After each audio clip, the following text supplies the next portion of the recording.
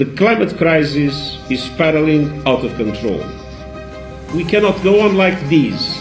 We must come together and act together for the common good.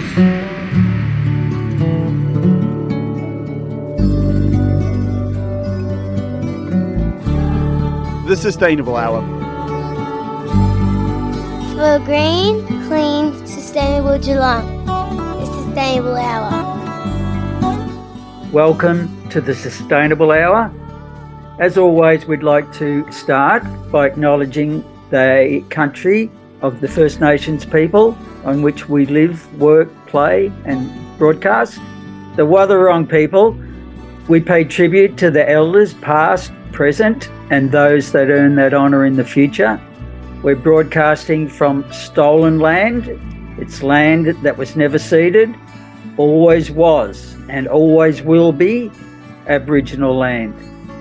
We can never hope to have any form of climate justice without justice for First Nations Australians. And we all get an opportunity to start that process of justice for them by voting yes in the upcoming referendum.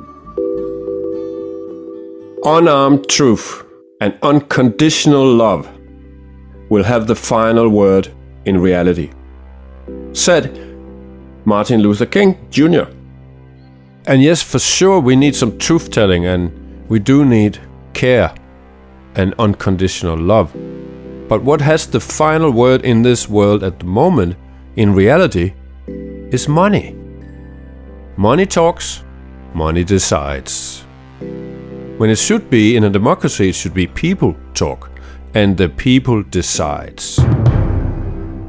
The world is hotter than ever, and the governments are not doing what they're supposed to do to protect us against what's coming.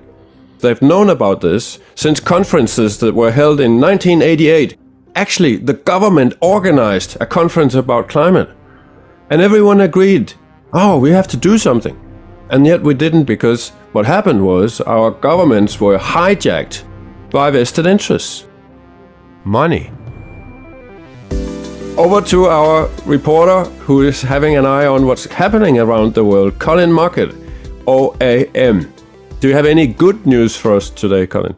Oh, look, that's debatable, Mick. But I will start an unusual roundup.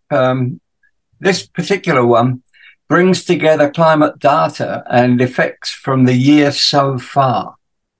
Globally, a record number of heat records were broken in 2023, with June, July and August measured as the hottest consecutive months ever recorded.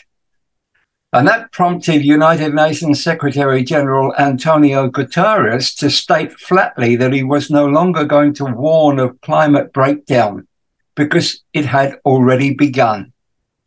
The UN's chief climate body, the World Meteorological Organization, had released data showing August was the second hottest month on record, following the record July.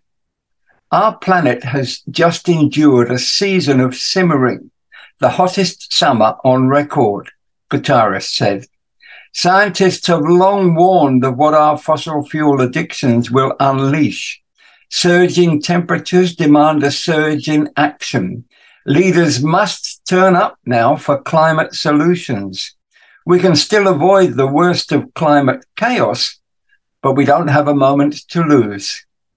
So far, this year is already the second warmest on record for the full year, behind 2016, when the Great Barrier Reef experienced some of the worst coral bleaching and global temperatures soared because it was an El Nino event. The Bureau of Meteorology is yet to declare an El Nino for 2023, although other international weather agencies, which have different criteria, have already announced one. But whether it's declared or not, Australia will probably experience above average temperatures this summer, increasing the fire risk considerably. Director of the National Centre for Epidemiology and Population Health at ANU, Professor Hilary Bambrick, said climate change had turned up the temperature on extreme heat. It's going to get worse, but we can choose to limit how much worse it gets by cutting fossil fuel use, she said. It's quite simple. We can't keep stoking the fire if we want the room to cool down. This is a warning for Australia. The memories of the Black Summer are still fresh in our minds, including that intense and prolonged exposure to bushfire smoke. The UN data also showed August recorded the highest global monthly average sea surface temperature of 20.98 degrees.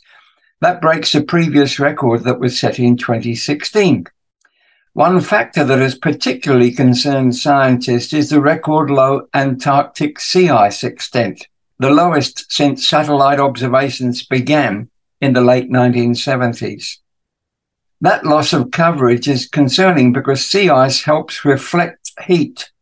Without ice cover, more heat is being absorbed by the oceans. As temperatures warm in the poles, winter conditions change in nearby regions, causing globally more extreme weather events. But finally, I have a couple of pieces of positive news from Europe. First, the UK announced another new but very different record. This was for government spending on new projects spanning onshore wind, solar, tidal and geothermal initiatives.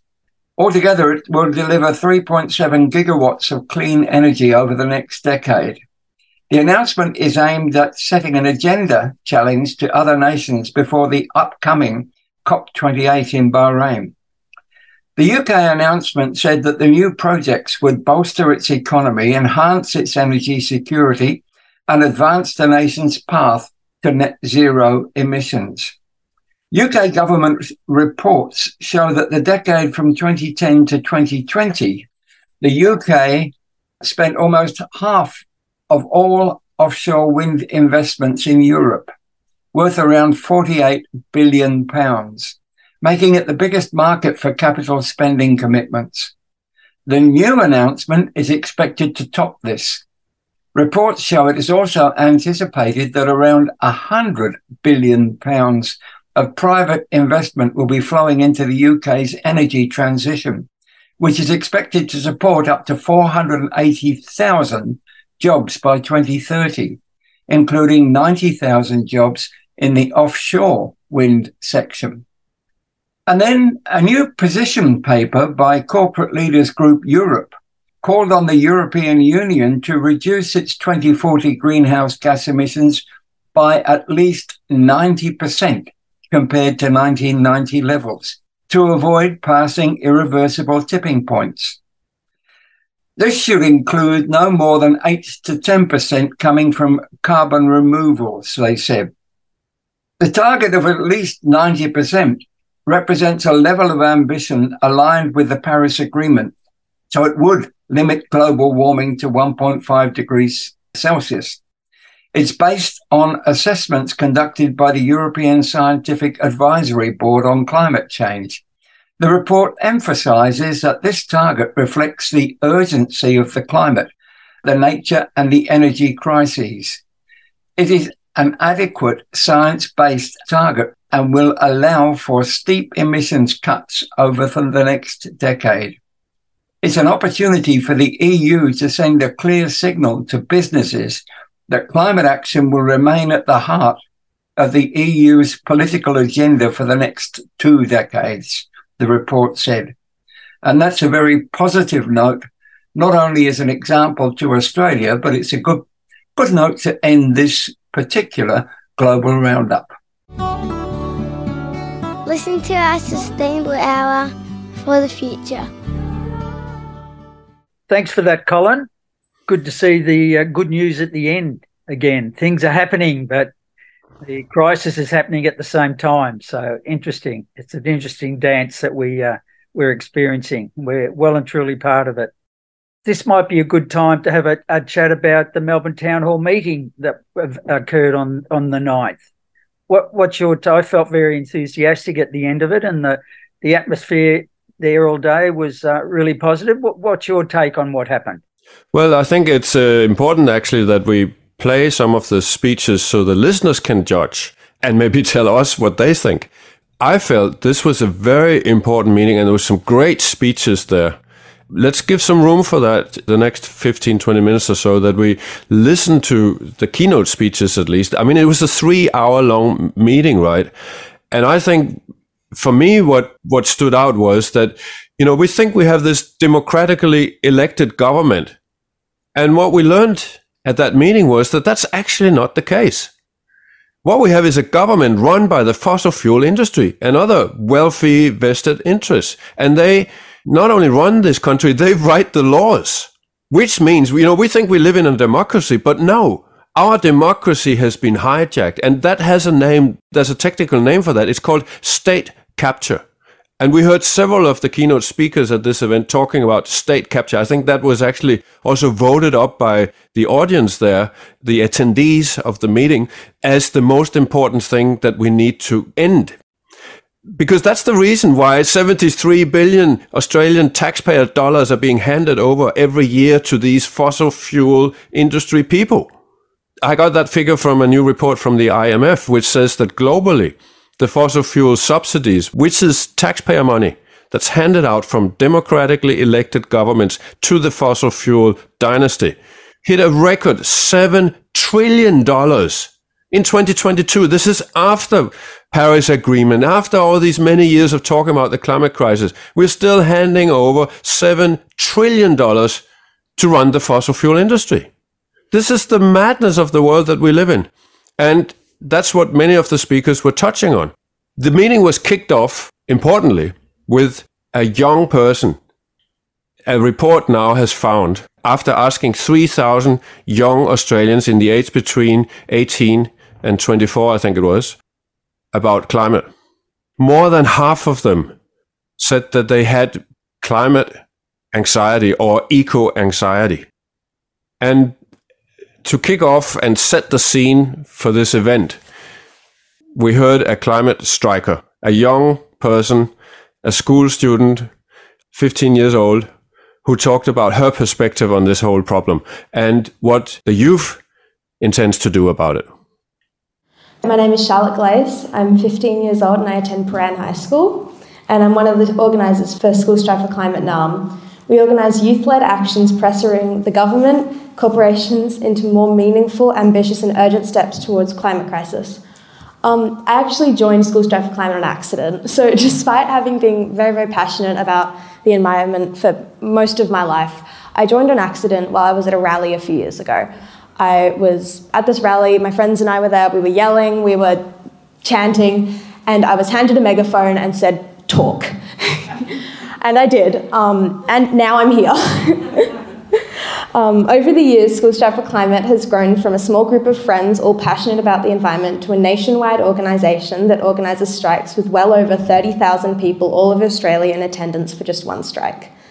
Obviously, we will not be able to solve the climate crisis just at this forum, nor will we be able to solve the climate crisis at any forum or conference, no matter how big or international it is. What we need now is collective action, and today is another great example of this. We need local and state governments to work with everyone, to work with young people, First Nations people who are some of the most impacted and vulnerable communities of climate change, and the broader community. The will for change is here, we just need to act. An action I'd like to call your attention to is the Make It 16 campaign, which is a current campaign to lower the voting age to 16, which will be a crucial step in young people's voices being heard. In conclusion, let me emphasise this. Our future is on the line, and we refuse to be the generation that watches it crumble. Youth climate activism is not a choice, it's an obligation and a responsibility to protect our planet. The time for excuses and procrastination is over. I'd like to thank the organisers of this event and Malcolm for reaching out to School Strike for Climate and giving me the opportunity to do a short little speech and come represent the voice of young people. If the young people in your life want to become more active in climate action, please mention to them our socials, as we're currently planning our biggest rally yet in November. So keep your eye out, and I hope to see you and your young people there.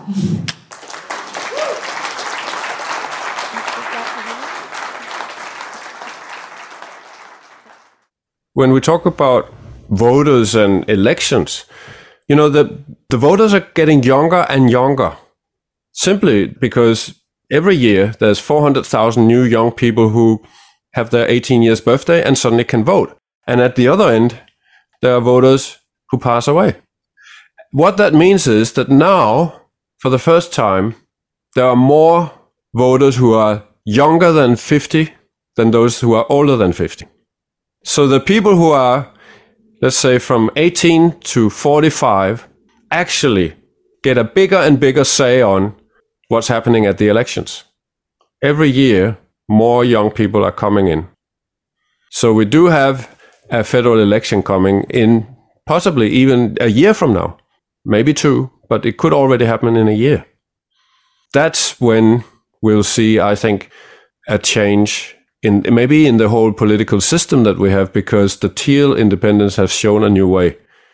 And interesting, I noticed that at the Melbourne Town Hall, they were not called the Teals. They were called the Climate Independents. Maybe that's what we should be calling them. To give you an impression about a strong statement about the state capture, let's listen to another of the keynote speakers, Mark Diesendorf. We've had him in the Sustainable Hour already, but he condensed his message when he had to speak to the audience of the Melbourne Town Hall down to just 6 minutes. Good day, everyone. Well, my name is Mark Diesendorf, and I'm an environmental scientist and an environmental campaigner for over 40 years. And first, I'd like to thank you for inviting me to take part in this very important strategic meeting on the climate emergency in your town hall meeting. I'm sorry I can't be with you in person today, but in my role as a volunteer with the New South Wales National Parks and Wildlife Service, I'm actually leading a public bushwalk today at beautiful Muagamara Nature Reserve. So I've been asked to introduce the main themes of our new book, The Path to a Sustainable Civilization. Our book identifies the socio-economic and political barriers to an ecologically sustainable, socially just society, and it proposes a strategy for overcoming those barriers. As you know, we are facing existential threats, yet most of our decision makers and influencers seem to be powerless to take effective action. And the reason for this is that they've been captured by very powerful vested interests. And these vested interests have been holding back effective climate action. They've been more broadly destroying the natural environment upon which we depend as a life support system. They've been fostering increasing social inequality. And last but not least, they've been dragging us into unnecessary destructive wars and international confrontations that are likely to trigger a nuclear war between superpowers. And in this situation, multiple Australian sites would almost certainly be targets. So what are the tools that we can actually attack? What are the tools used by these vested interests to capture nation states? Well, they include, of course, and we all know, political donations, and they have to be brought under control. They include revolving door jobs between ministers and ministerial advisors on one hand, and the vested interests, the industries and industry associations on the other hand.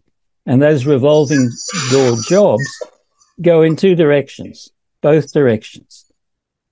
The tools involve concentrated media ownership, which once we had regulations against in Australia, but they seem to have disappeared.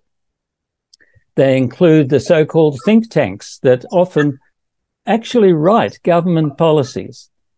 And very important, the tools used by vested interests include the existing economic system, which is based, as you know, on the exploitation of the environment and the vast majority of people. These forces are driving our civilization towards collapse.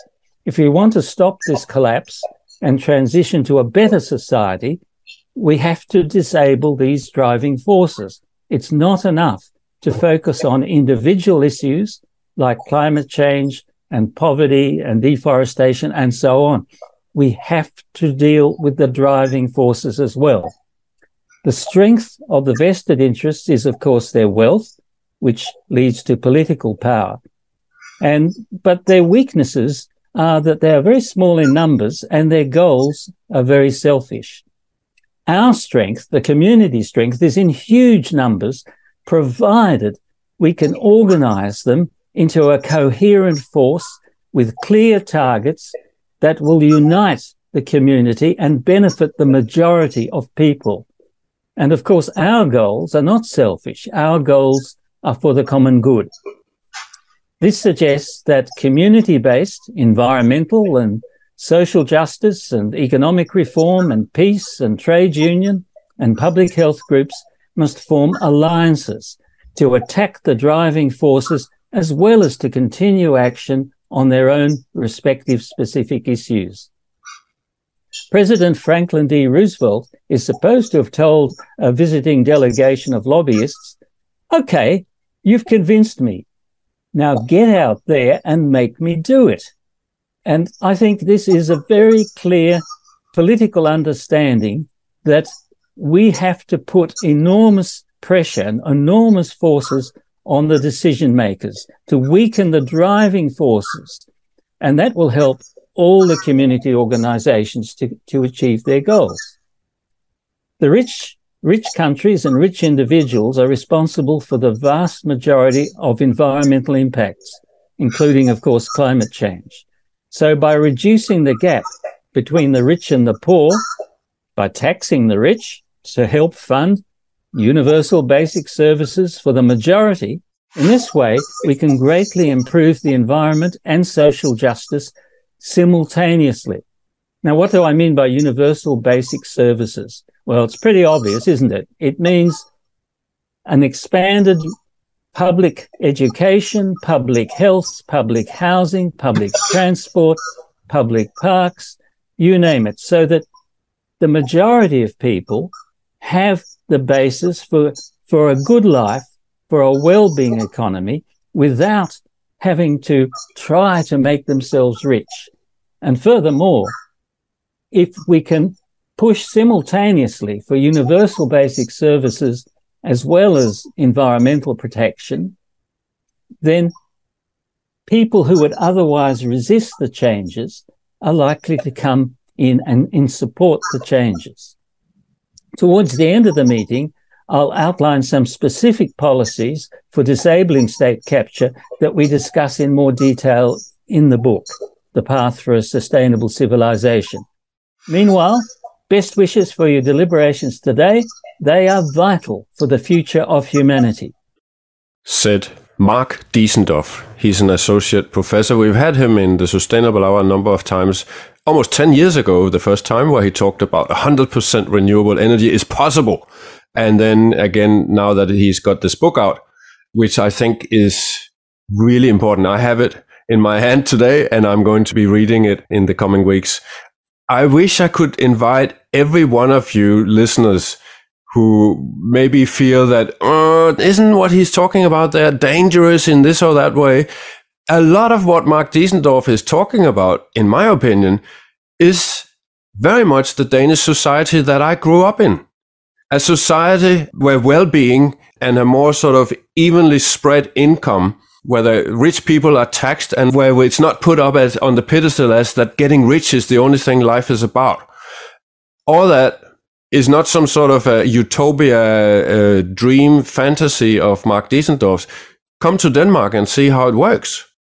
The welfare society was built in the 60s and the 70s, and it's working very well. Certainly if you look at the statistics from the United Nations, every year they publish this happiness report, where they go around in all the countries in the world and ask people, how content are you with your life? What are your fears, and so on. And year after year after year, the Scandinavian countries, either Finland or Denmark, come up as top of the world. And I tell you why. Because people take care of each other. And that, I think, Mark Diesendorf probably hasn't. I don't know if he's been to Denmark, but I wish, that we would stop talking about it as some sort of a fantasy or a utopia, and instead look at that it's actually something out there in another part of the world which is working very well. There's no need to reinvent that wheel.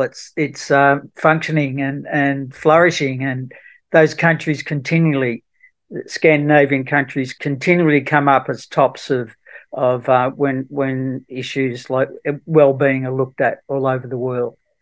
So yeah, it's been really interesting getting back to Mark. Been really interesting to follow his transition, I guess. From we've been fortunate to have him on a number of times, and you can just see each time it's getting his responses are reflecting what's happening on the planet, and he's gone from just providing solutions in terms of renewable energy to being convinced and a vocal advocate for systemic change.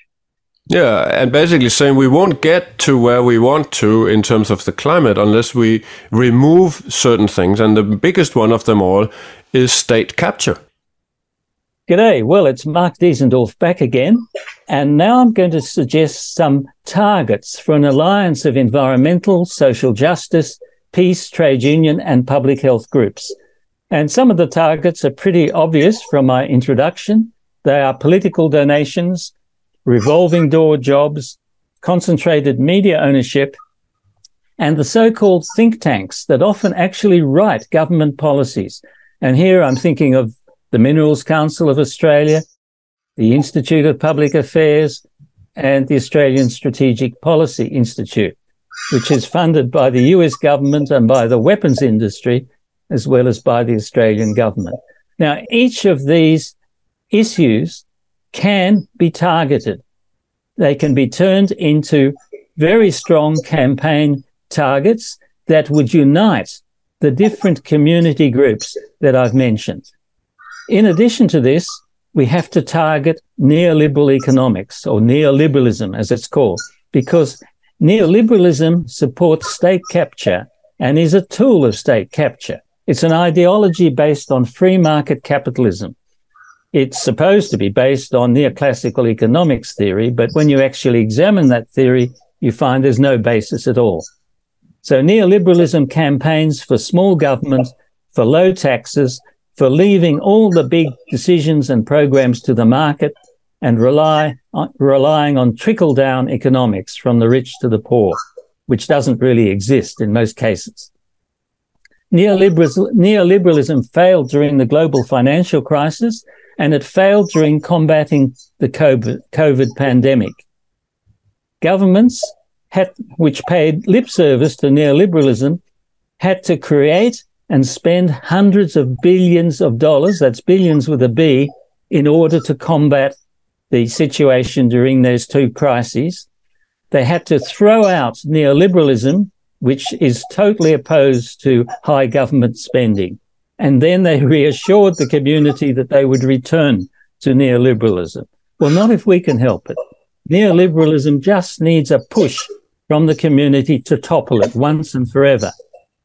In particular, the myth that endless growth on a finite planet is feasible and desirable has to be discarded for once and for all.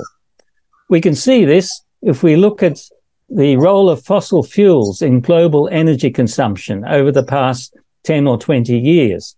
In 2009, fossil fuels supplied 80% of total global energy consumption. And over the next 10 years, despite the very rapid growth of renewable energy, in 2019, fossil fuels still supplied 80% of global energy consumption. How's this possible? It's possible because of the enormous growth in global energy consumption, and much of that growth, despite the growth in renewable electricity, much of that growth was in fossil fuels, especially in transport and in combustion heating.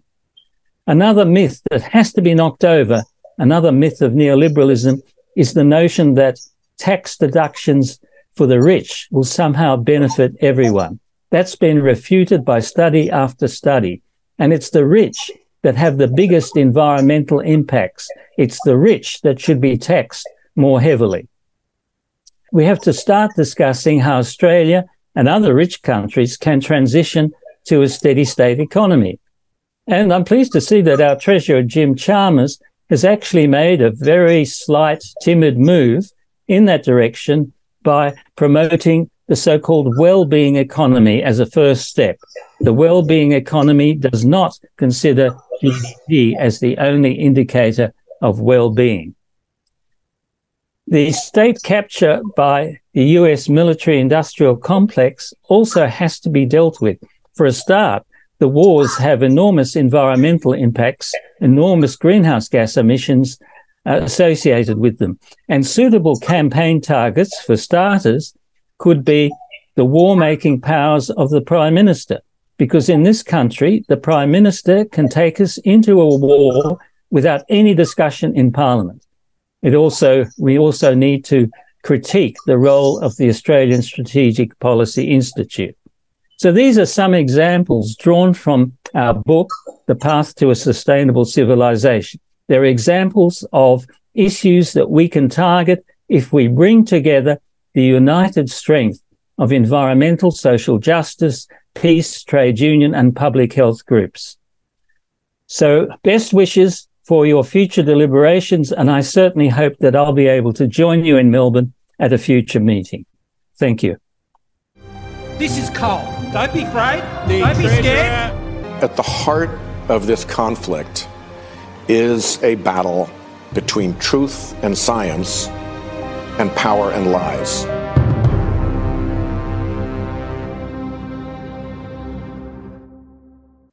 The big money manages to convince people that the right they have to not pay tax.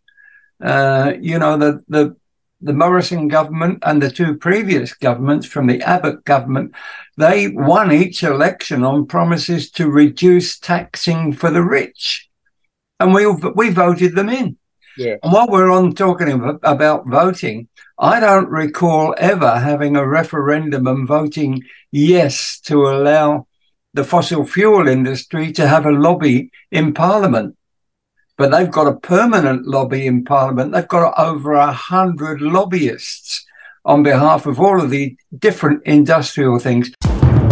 But I hate being the Cassandra. I hate having to sort of tell these hard truths that I think are terrifying. I think what's happening on the planet right now is genuinely terrifying. And if you're not terrified by it, you probably don't understand it. The society is so kind of in denial about this. It's insane. It's flat earthism. I mean, look at this. I'm standing here and amongst a group of people who are eminently qualified to tell us what is going on. Anyone listening to this can turn on their TV, turn on and watch your channel and see today Madrid underwater, Sri Lanka underwater, Las Vegas, the desert city underwater, flooding, wildfires, record temperatures all over the world, lack of sea ice, dramatic changes in wildlife distributions, people migrating from one part of the planet to the other because they're in severe drought. Is there any ambiguity about climate breakdown? There's none at all.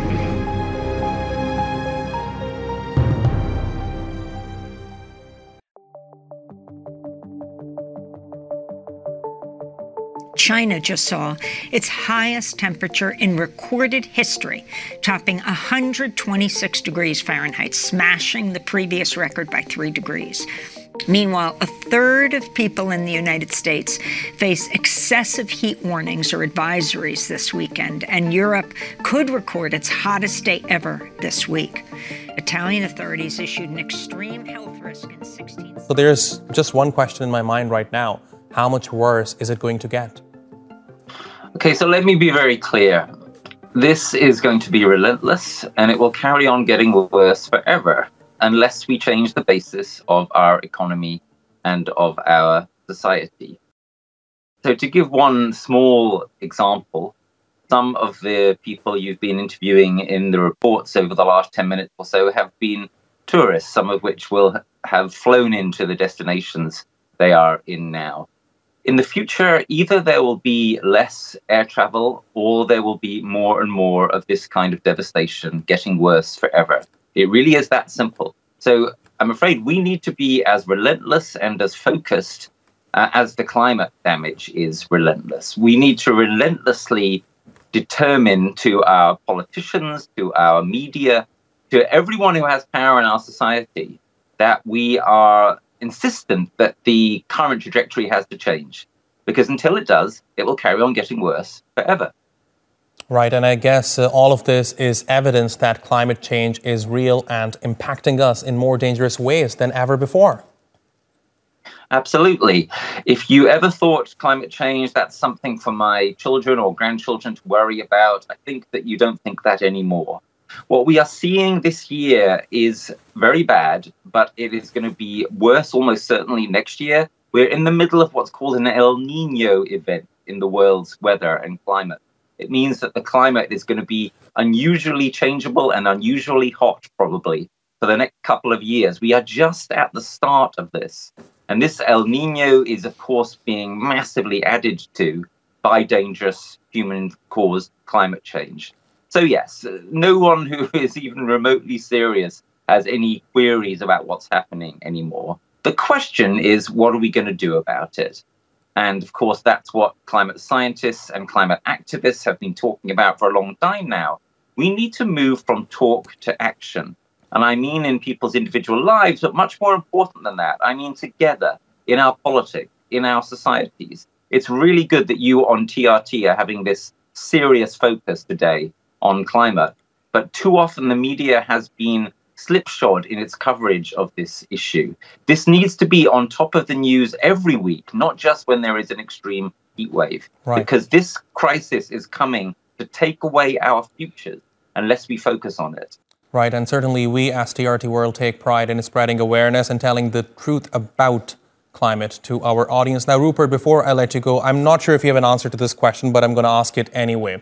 Certainly, combating climate change requires long-term sustainable solutions, but given the fact that there are so many heat waves happening across the world right now, is there anything that the international community can do in the short run to get some sort of short-term relief? That's a great question. I would highlight two things. Firstly, we need to look at ways of reducing the causes of climate damage, which are relatively quick. So one, for example, is reducing the amount of methane that is given off, because methane is a much stronger climate damaging gas than carbon dioxide, but it also lasts less time in the atmosphere. So if we reduce methane levels, for example, by reducing the amount of leakage that occurs when natural gas or fracking is extracted from the earth, then we can have a quicker effect than by targeting CO2. And secondly, the other thing I would say is we've got to focus on adaptation, which means we've got to focus on building our resilience, building our preparedness. Of course, we have to reduce the amount of climate damaging gases that we're pumping into the atmosphere, but we also need to be much readier to deal with these emergencies as they arise. So what that means is, for example, a stronger focus on emergency preparedness and disaster preparedness. What it means also is a stronger focus on, for example, making sure that we've got food storage and water storage better sorted more locally in more of our countries. We're not going to be able to depend in the future on having the stable, long global supply chains that we've had in the past. Part of what adaptation means is being readier to deal with what we're going to encounter more locally, and we're going to encounter more and more of it. Fascinating insights into the topic. Rupert Reed, thank you very much for talking to us here on TRT World.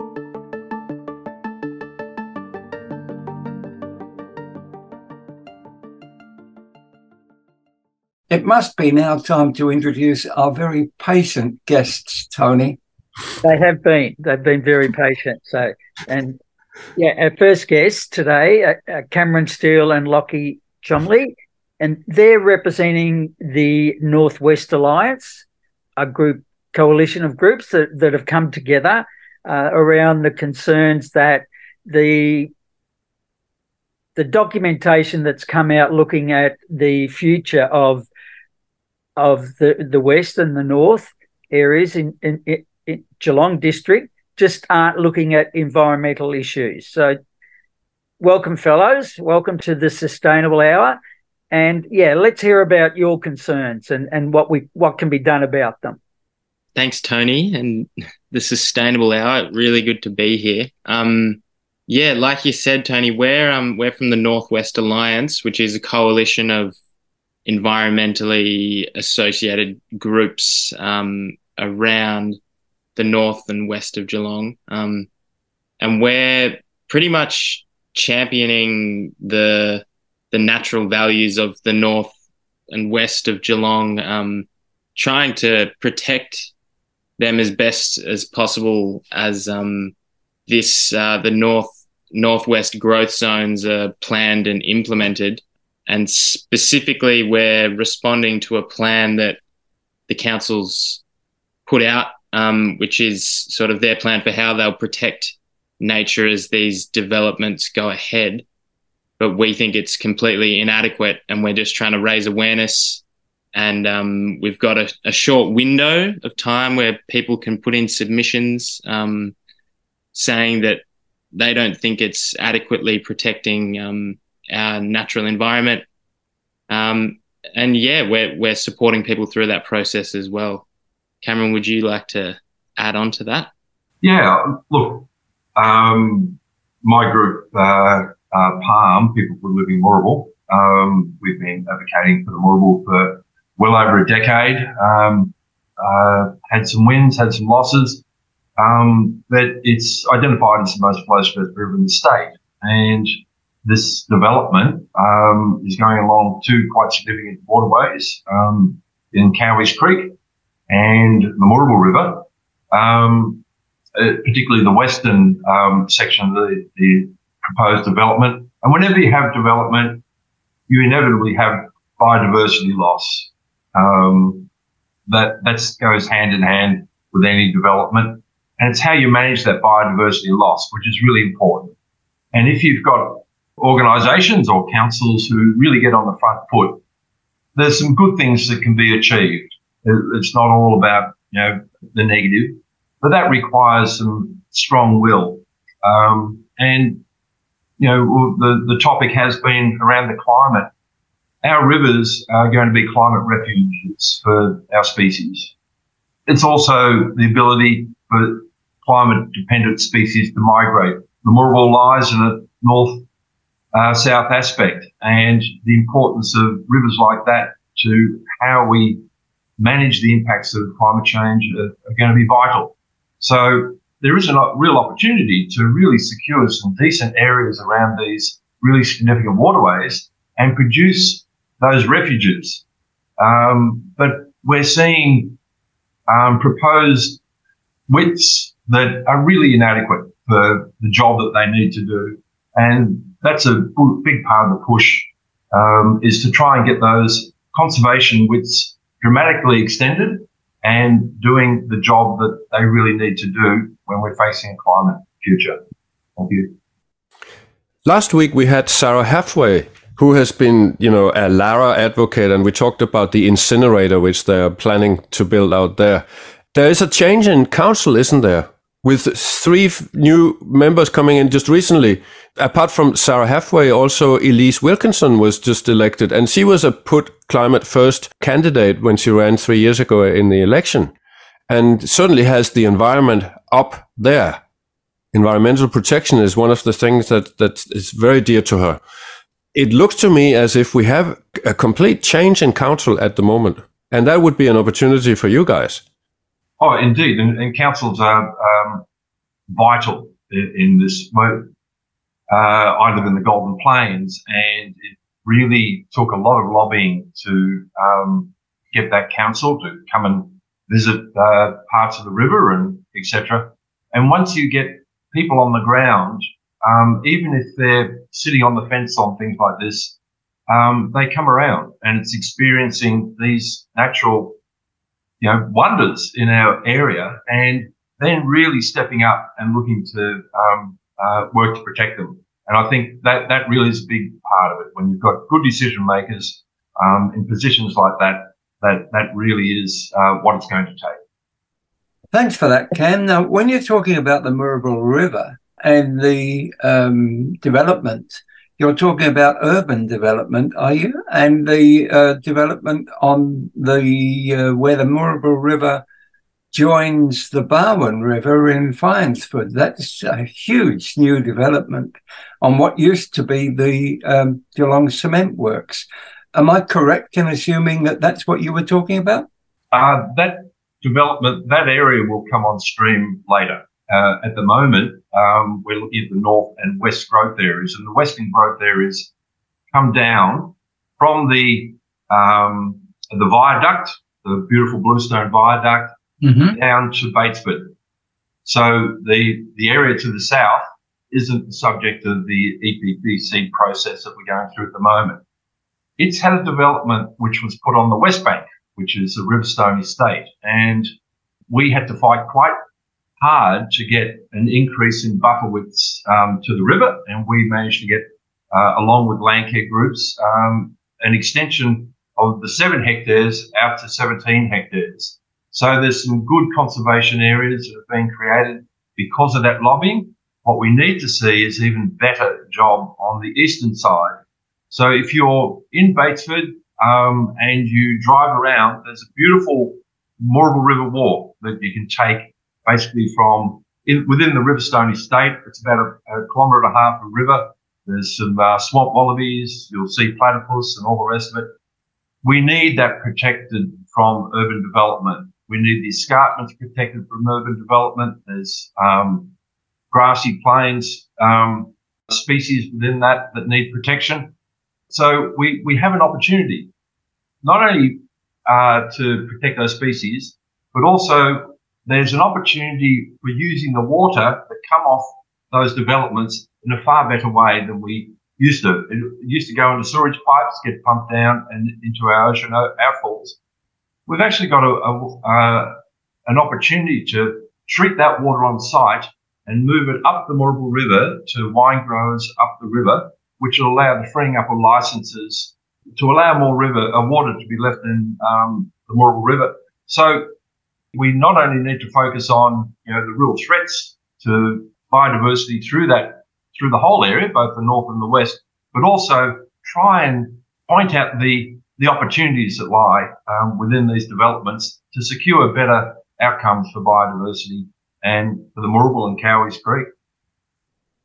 Yeah, Cameron, a lot of people wouldn't be aware of your concerns, and that part of coming on today is for you to go through those.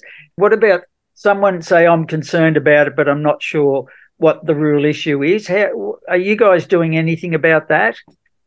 Yeah, we've got a website up now, the Northwest Alliance, northwestalliance.au. We've also been running a series of submission workshops. We've got a contact numbers on the website, so if anybody, look, I know from past experience on campaigns that people putting submissions in really do count. Politicians generally consider one submission equals the concerns of 1 to 200 people. 1 to 200 people will bother to sit down and write a submission. So that goes into the calculations. So if you get 50 submissions through, that makes a big difference. And we're really encouraging people, even if they've never written a submission before in their life, to really take that opportunity. And I think Lock 2 has got a good group around the Cowies Creek area, which are pretty vocal on this stuff. Yeah, we've got an information brochure that sort of details the maps and some particular species that are really worth protecting. They're endangered species that persist in these areas. So it's really quite miraculous that they're still here, and we want to sort of enhance the habitat for these species and other species. I'll just say we saw on the eastern side of Anarchy Road, we saw an echidna on Cowies Creek, which, there's a lot of biodiversity that is still here that needs protecting and enhancing. On the subject of leadership and the value of sending letters and messages, it was something that we briefly were talking about before this show began. I was talking to Mick, and we were talking about how our leaders, although they carry the title of our leaders, and I'm talking about at all levels, from council right the way through to state and then federal ministers, our leaders no longer lead us. What they do is employ focus groups, and they get the idea of the focus groups, and that's what motivates them. They are actually followers of opinion polls because they basically want to be re-elected at every level. So the importance of writing, and not writing the type of emails or letters that are quite clearly and obviously a group action thing, the importance of individually writing to councillors and members of parliament can't be stressed enough. Because if they get an individual letter from an individual person and not just a bulk thing, they will listen to it. Because they're followers, they're not leaders. We no longer have leaders in any of our speakers' chambers, if you could say. Just get back to the workshops that you guys are running. I understand some have happened already. Am I right in assuming that they are to help to guide people in the submissions that they send in? Yeah, absolutely. So we've got a few ideas of what specifically we're asking for from the council to amend their environmental protection plan. But yeah, like you say, we've got a submission writing workshop on, I think it's the 22nd of September. And that's at Labuan Square in Norlane. So if you live in Norlane or Corio or like really anywhere in the northwest Geelong area, it'd be great to see you at that workshop. The submissions close on 5 p.m. Monday, the 25th of September. So there's really not a whole lot of time. And so if you want to share this message, with your friends and family, it's really something that affects all of us who live here in the northwest of Geelong. Thank you very much for this. I hope we have listeners out there who will do that. Again, let's repeat the website where they could find all this information. northwestalliance.au. northwestalliance.au. Lachie, I talked earlier about that there's this survey and more than half of young people in the age between 18 and 24 now suffer from eco-anxiety. What would be your advice to people if they have that eco-anxiety, which apparently so many young people do now? Well, first, I'd just like to say that that's totally normal to be responding in that way in such sort of dire times that we find ourselves in. I mean, I can just speak from my experience connecting with like-minded community and collaborating on meaningful projects that feel like they're contributing to creating the change that we want to see in the world. Feels like something that is it's connecting, like particularly with these kinds of projects, connecting you to the places that you live in, the creatures that still live here, and the people who create culture and care about these places. So I'd say find those groups of people and do stuff with them. Lachie, how's the music going? It's good. Yeah. That's a good way of expressing eco-anxiety as well. So this one's called The Change Has Just Begun. 1, 2, 3. Here we stand at the edge of Corio Bay. Look across the Kooyangs, rising up from the grassy plain. On water-run country, homes we've made. Water-run country, still exploited for private gain. But we sing now for this land. With one voice, together we stand. We sing now for our ancestors. We sing for those to come. Enough's enough. The change has just begun. Well, I can see the scars my ancestors inflicted upon this place. And the machine goes on extracting, cutting country into shapes.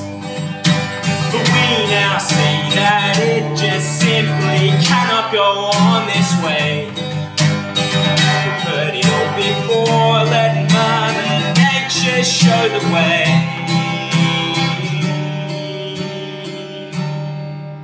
But we sing now for this land, with one voice, together we stand. But we sing now for our ancestors, and we sing for those to come. Enough's enough.